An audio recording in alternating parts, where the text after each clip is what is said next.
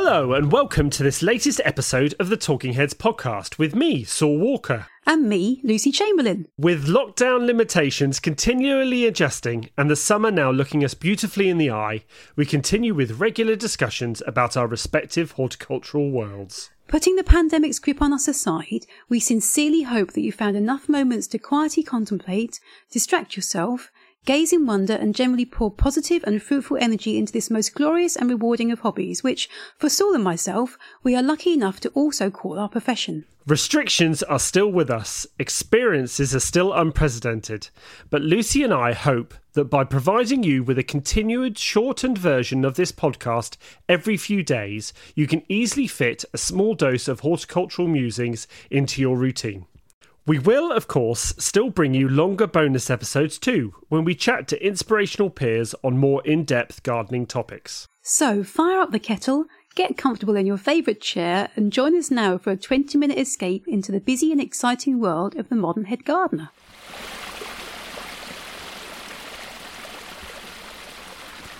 Tonight I'm standing in my very own garden in Essex, just outside Colchester, and I'm looking upon something that feels very familiar to me.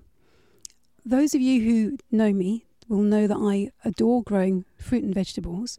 I'm the daughter of smallholders, and for my entire life I've been surrounded by fruit and veg, and my very earliest memories are of my parents and myself and my brother all growing fruit and veg and getting things sent off to the London markets, and to do anything else for me just would not feel right. So it's their fault that I am bombarding my Twitter feed with lots and lots of pictures of growing fruits, vegetables and herbs.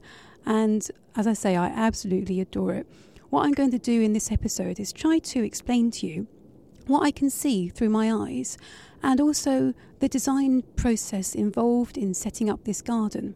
Because, as I say, it takes its inspiration directly from the wall kitchen garden at East Donaldon Hall, which is 2/3 of an acre. This much more modest plot is 40 foot by 40 foot. The whole of our garden, from the road to the boundary fence, is 120 foot. So we're very blessed to have a decent sized garden here. We do live out in the sticks, and that is often what happens with your house. You get a decent sized garden at the same time, so we're very lucky. And 2/3 of the way down is our veggie patch. Should I call it a kitchen garden? Sometimes I think that's a bit grandiose, but you know what? It is, because it does grow fruit and veg and herbs and all manner of stuff. So I will now call it the kitchen garden. We've been in this property for 6 years. We got married in July of 2014, and in November we moved into this house. And obviously we had to renovate the house a little bit before we moved in. So that was the priority. But then very soon after that, I got my teeth into the back garden. The previous owners who'd lived here, as time passed, they weren't able to look after the garden quite so much as they used to. But we knew that they did have a vegetable garden where we now have our kitchen garden. So it was lovely to reinstate it. And over time, there was an awful lot of walnut trees, hazel, ash, sycamore, all sorts of tree seeds that had actually self-sown. Cherries, that was another one. We had to dig all these massive trees out and stumps. I did keep saying to my husband, Ian, we're going to win. It's just digging. Sometimes he didn't believe me, but we did get there. And then we cleared the garden and started to put back into place what we wanted, as our own design. So for me, I really wanted to ensure I had a lot of bed space in my kitchen garden. A lot of veggie gardens, you see that the path widths are really wide, and there's not that much need for them to be so wide. The path width I've got here, the main path is 1 metre wide, which is generous, and all the arterial paths off that are about 60 centimetres wide, which is what I measured is a good width to get a wheelbarrow down, which is all I needed to do. One person can walk down there with a wheelbarrow really easily. So it meant that I could put a lot of the ground to vegetable beds, and that is, as I say, really what I wanted to do. The soil here is light and sandy, So it means that we do have to add an awful lot of organic matter and nutrition to the soil. It's got low nutrient status by its nature. It's very free draining. So I didn't put raised beds into this garden. I've put timber edged beds. It's like 2x4 timbers. And they were all beautifully placed by my husband after I'd drawn out the design onto a piece of graph paper. He did an amazing job of getting them all put in. I helped him clear the pathways, but as I say, the bulk of that work, I could not have done that without him. So thank you very much, Ian. And the beds are maybe about an inch higher than the rest of the gravel path, the soil level. So they're slightly raised, but only because we've been adding organic matter to them. The objective here is not really to raise the soil up. If you've got a heavy clay soil, then yes, very much consider putting raised beds in, because then it elevates that soil, makes it more free draining, makes it quicker to dry out in the spring, less likely to waterlog through the winter, easier to warm up in the spring as well. So it does have some benefits. But as I say, for me, with our free draining soil, I did not want to have raised beds because it would have just dried out in a flash. So this garden has been inspired by the walled kitchen garden at East Dullen Hall. As I say, it's about 2/3 of an acre. This plot is the 40 by 40 foot equivalent that maybe you could have in your back garden. So it's square, and it also then has fences around it that are in the shade, fences that are in the sun, and some that are semi-shade. So that is a basic design principle that the Victorians used to grow crops that either love the sun or were happier to be a little bit cooler and moister. And so that is what I've done here. So what I'm looking at is 4 central beds that are edged by box. Now these are what I call my ornamental beds, and I grow in here cut flowers.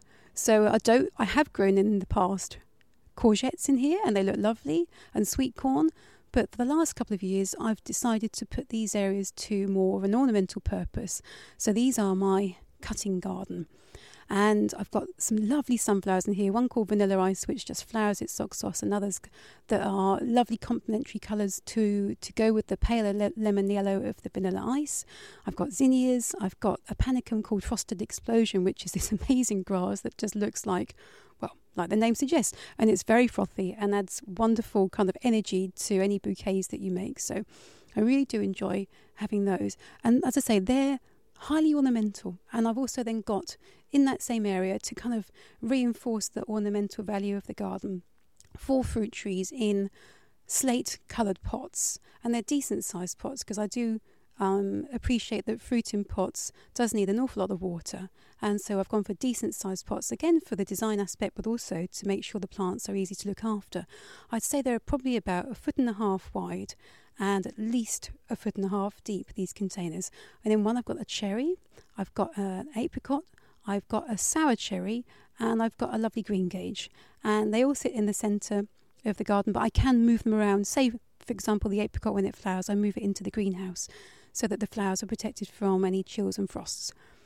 And then going out from those 4 central beds, I have 4 big L-shaped beds, and that's where I grow the majority of my vegetables and also some fruit.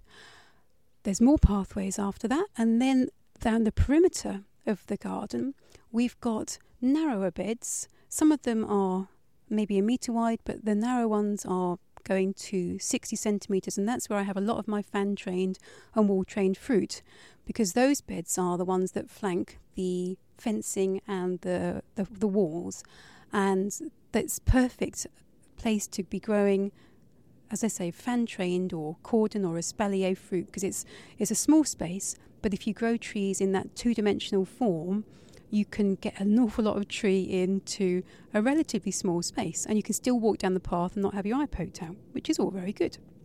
So I'm going to take you on a little tour of the garden. You can hear underfoot I've got gravel down here. People get very twitchy about gravel pathways because they think, oh my goodness, the cats are going to use them as a litter tray. Do you know what? We've got a cat, Isaac, and he's never used this as a litter tray. And I think it's because the gravel isn't very deep. It's probably only about 1 inch deep at the absolute most. We put some weed control fabric underneath it to just, as I say, stop the weeds growing. And it's done a perfect job. We've got little pegs holding it down. and it looks very nice. It stops things like slugs and snails crawling over it in the dry weather, maybe not in the damp weather, but can't have everything. And it looks very, very attractive as well. It really sets off the earth beds really nicely. So I've walked to what I would say is the shadier side of our garden, and I'm looking at a brick wall which is about waist high, and it's got oak beams on it. We're so lucky to inherit this. It's a real feature of our garden, and it's echoed in other places. So we've tried to keep it for continuity. And along here, I've got 3 plants that really are quite happy in the shade. These 3 plants are gooseberries. So I've got a yellow gooseberry called Early Yellow Sulphur. I've got a green gooseberry called Invicta, and I've got a red called Hinamaki Red. They're all delicious. Most of them I can eat straight off the bush. The Invicta also can be used as a culinary gooseberry, but when it's really ripe, it can be used fresh. And these are growing, as I say, against this shady brick wall. Gooseberries like the sun, but they're tolerant of the shade. And you have to think, when you're positioning fruit in a garden, if you've got a shady wall, any of these fruits that are slightly tartar, so things like the gooseberries, also red currants, black currants, morello cherries, which is the cooking sour cherry, they are happy in the shadier site because they don't need as much sunshine. They don't have those really high sugar levels in their fruits, so they don't need to be positioned along a sunny wall.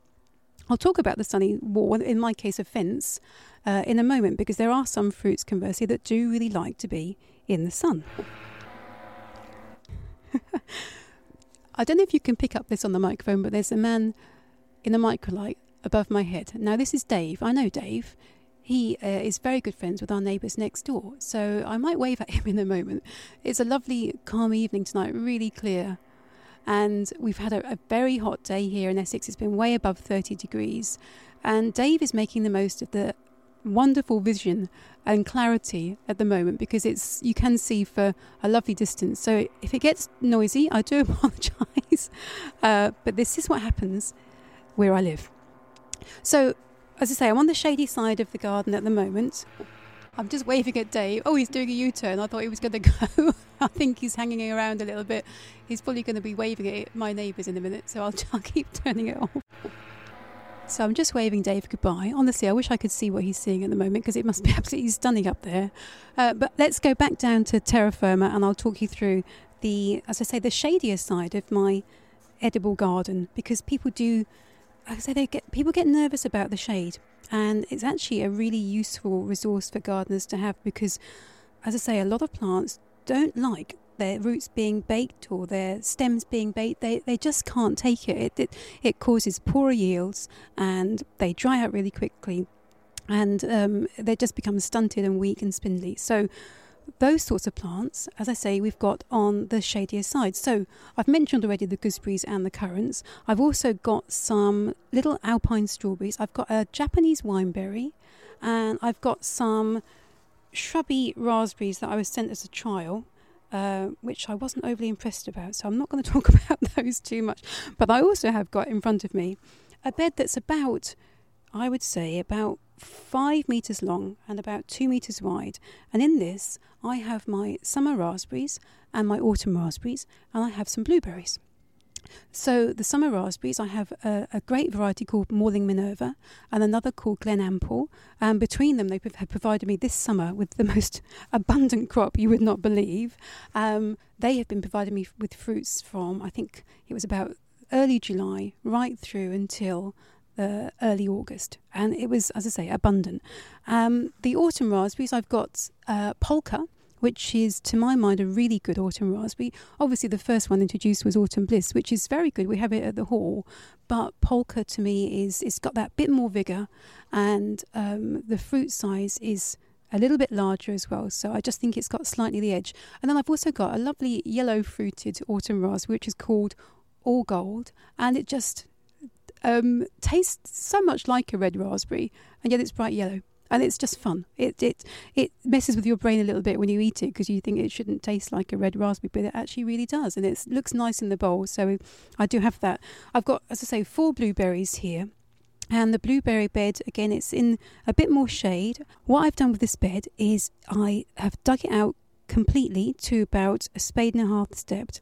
And then I've lined it with polythene, pierced the base of the polythene, and then added in 2 big bags of the peat-free ericaceous compost. So I've mixed in our garden soil as well, and the pH of our garden soil, I should add, is slightly acidic, so that also did help. But this, of course, is because blueberries do like things slightly acidic. So that was the idea then. And also the ericaceous compost locks onto moisture very well. I have been watering these a lot. I'm mindful that blueberries do like a moist, free-draining soil, so I have been keeping them very well watered, and they have provided me with a massive harvest in return. So it's all working well. So I'm just going to skip past to the other slightly shadier area of our garden, which I have devoted to some rhubarb. Again, rhubarb is very happy in the sun, but it also will take a little bit of shade. So I've got 3 crowns of rhubarb here. I love forcing these in the spring. You might have seen on Twitter right back in February or March that I was forcing these, and they look so hot pink, and then with the yellow tips, it's just a glorious sight. And then after that, I've got my brassica cage. Again, brassicas, very leafy veg. They'd like a lot of nitrogen, so we do feed this bed really heavily. But in here, I've got the black kale, curly kale. I've got cauliflowers, Brussels sprouts, purple sprouting. I've had a crop of calabrese already. And as I say, these are happier in a shadier site. So that's why they've been positioned on that side of the garden. So let's go over to the slightly sunnier side. In there I have got things such as leeks. I've got bulb fennel. So both those crops. I should also add, and I've got some celery and celeriac here that I'm standing at. This is not in full sun. These crops do like continual moisture to build up, for example, with the fennel and the celery, the size of the heads there, and again with the bulb fennel and the leeks, it's basically trying to get a decent sized harvest. So the beds have had lots of manure added to them, and it's also they're not baked by the sun, so they're happy where they are, and they're bulking up really nicely. Right, I'm now walking to the really south side of our garden. The shady side, I should say, is almost north facing. We're not quite on an ideal north south axis here, but it's more north than anything else. So now I've come to the south side. On here I have heat loving veg, which is things such as chili peppers, which I've got growing in pots. I've got dwarf beans. I've got agretti, which is my new best friend. I absolutely love agretti. It's for those of you who don't know, it's a salt marsh plant, but also you can grow it from seed in your garden, and it's like a bit like samphire in its taste and its texture, but it's just very, very easy to grow. I've also got my climbing runner beans and my climbing French beans. They have been prolific again this year. And I must add, on the south side, which is, as I say, the sunnier side, I do utilise this in the spring because I love growing things such as broad beans and new potatoes and early harvest of peas. So I do use this for those kinds of crops that you think normally peas and broad beans do like the moisture, but in the spring, because it warms up here that bit sooner, I utilise that to get really, really early harvests. So what fruit have I got growing on this side of the garden? I did mention that there are some fruits that absolutely love to be baked by the sun. So I'm looking here, for example, at a very young gage tree called Denniston Superb, which is lovely. It's self-fertile. It's like a big green gage. This is a young plant that I put in this winter because I did have another gage here which sadly didn't get going. So this is a second attempt, and I'm looking after this one and making sure that this one doesn't fail. I've also then got a cherry called Celeste, which I've been fan training out against the fence. It was a bit stubborn to start off with and wouldn't grow into the right shape, so I actually cut it back really hard this spring, and it's come back with a vengeance. It's worked very well. I've got 5 branches on one side and 5 on another, so I'm very happy with that. And as I say, although the tree is spanning, I would guess about a 10-foot width of the fence here, it doesn't jut out more than 6 inches, so perfect for anyone wanting to cover a wall or fence. And as I say, these modern cherries are also self-fertile, so you only need one tree. Now I'm walking past I would say my greatest success so far at this garden, which is a peach tree.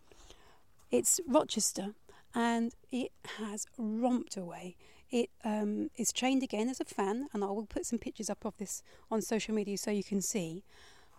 People don't imagine that you can grow peaches in the UK, but oh my goodness, this tree has been prolific. I get 60 odd peaches off this every year. They're huge, they're full of juice, their flavour and the taste is just out of this world. So please, if you do want to, have a go at a peach. If you've got a south-facing wall, they are brilliant. And I should add, with peaches, they do suffer from peach leaf curl, but the one benefit of growing your peach up against a fence, because it's more of a two-dimensional shape when you fan train it out, you can very easily control peach leaf curl. Peach leaf curl needs moisture on the leaves and the buds as they emerge in the spring to germinate. The fungal spores, if there's no moisture there, will not germinate. So what you can do is cloak the whole tree in a polythene sheet to keep it dry from late January through up until the leaves come out and start to toughen up. So we're talking about maybe late March and April. And it stops peach leaf curl 100%. Works a treat. Organic, no sprays needed, job done. So that is a very quick guide of my garden. I also need to take you to my final area, which has only been introduced to our garden in last summer and autumn, which is our greenhouse.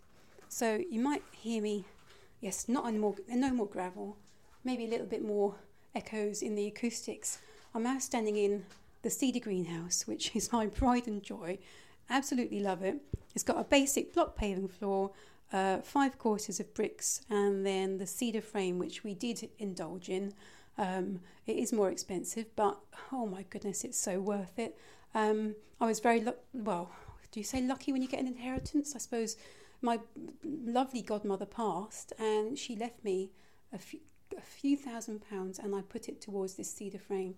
And I'm so glad I did, because yes, it's a treat, but oh my goodness, I love it.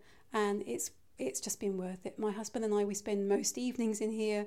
We've slept in here 2 nights because that's what you do in this village, to make your own entertainment. And at the moment, it is now full of my absolute go-to crop, which is tomatoes. My mum and dad were commercial tomato growers predominantly, so for me, I could not be without tomatoes.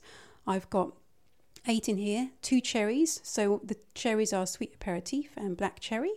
Then I've got 2 of my favourite beefsteak, which is Tomande, lovely beefsteak. And then I've got 4 furline. So furline's classed botanically as a beefsteak. It doesn't really look like it though. It's not got the deep ribs that most beefsteaks have.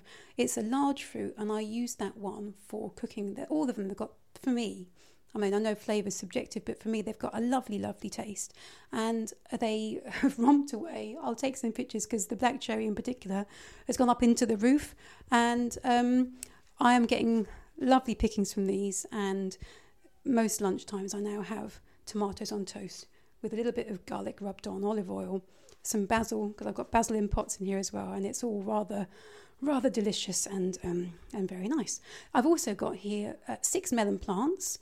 So the melons, I will be honest, I'm not impressed with them this year, and I'm going to try some other varieties.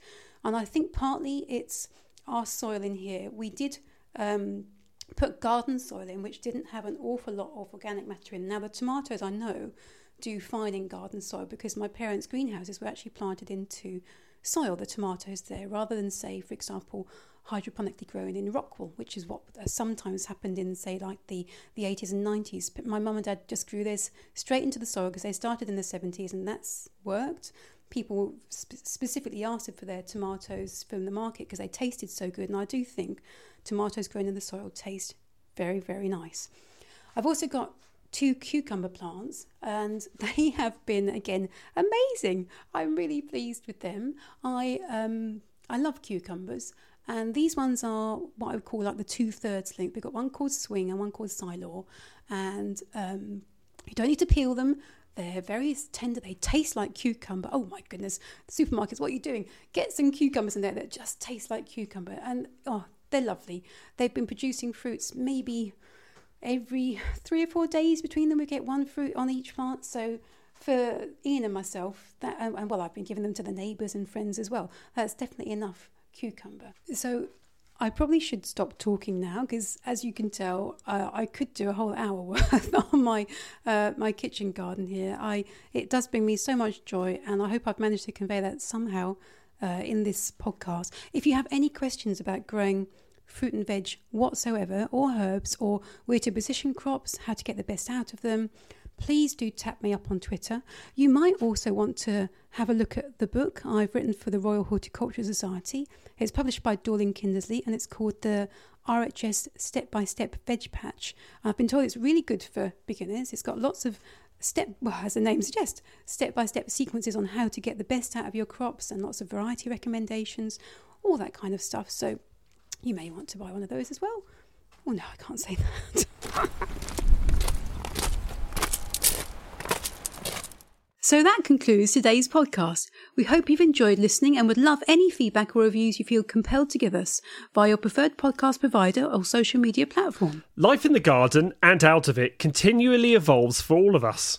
There is now reference to a new kind of normal, and we are excited to hope that this will bring opportunities to visit gardens, friends and colleagues old and new, so we can gradually adjust from virtual to actual worlds. Specialist nurseries, gardening charities, small businesses and self-employed individuals will still rely on us for financial support and encouragement over the coming weeks and months. We hope everyone in this profession is digging deep and finding ways to flourish. We are continually thinking of you all. Until the next episode of Talking Heads, goodbye!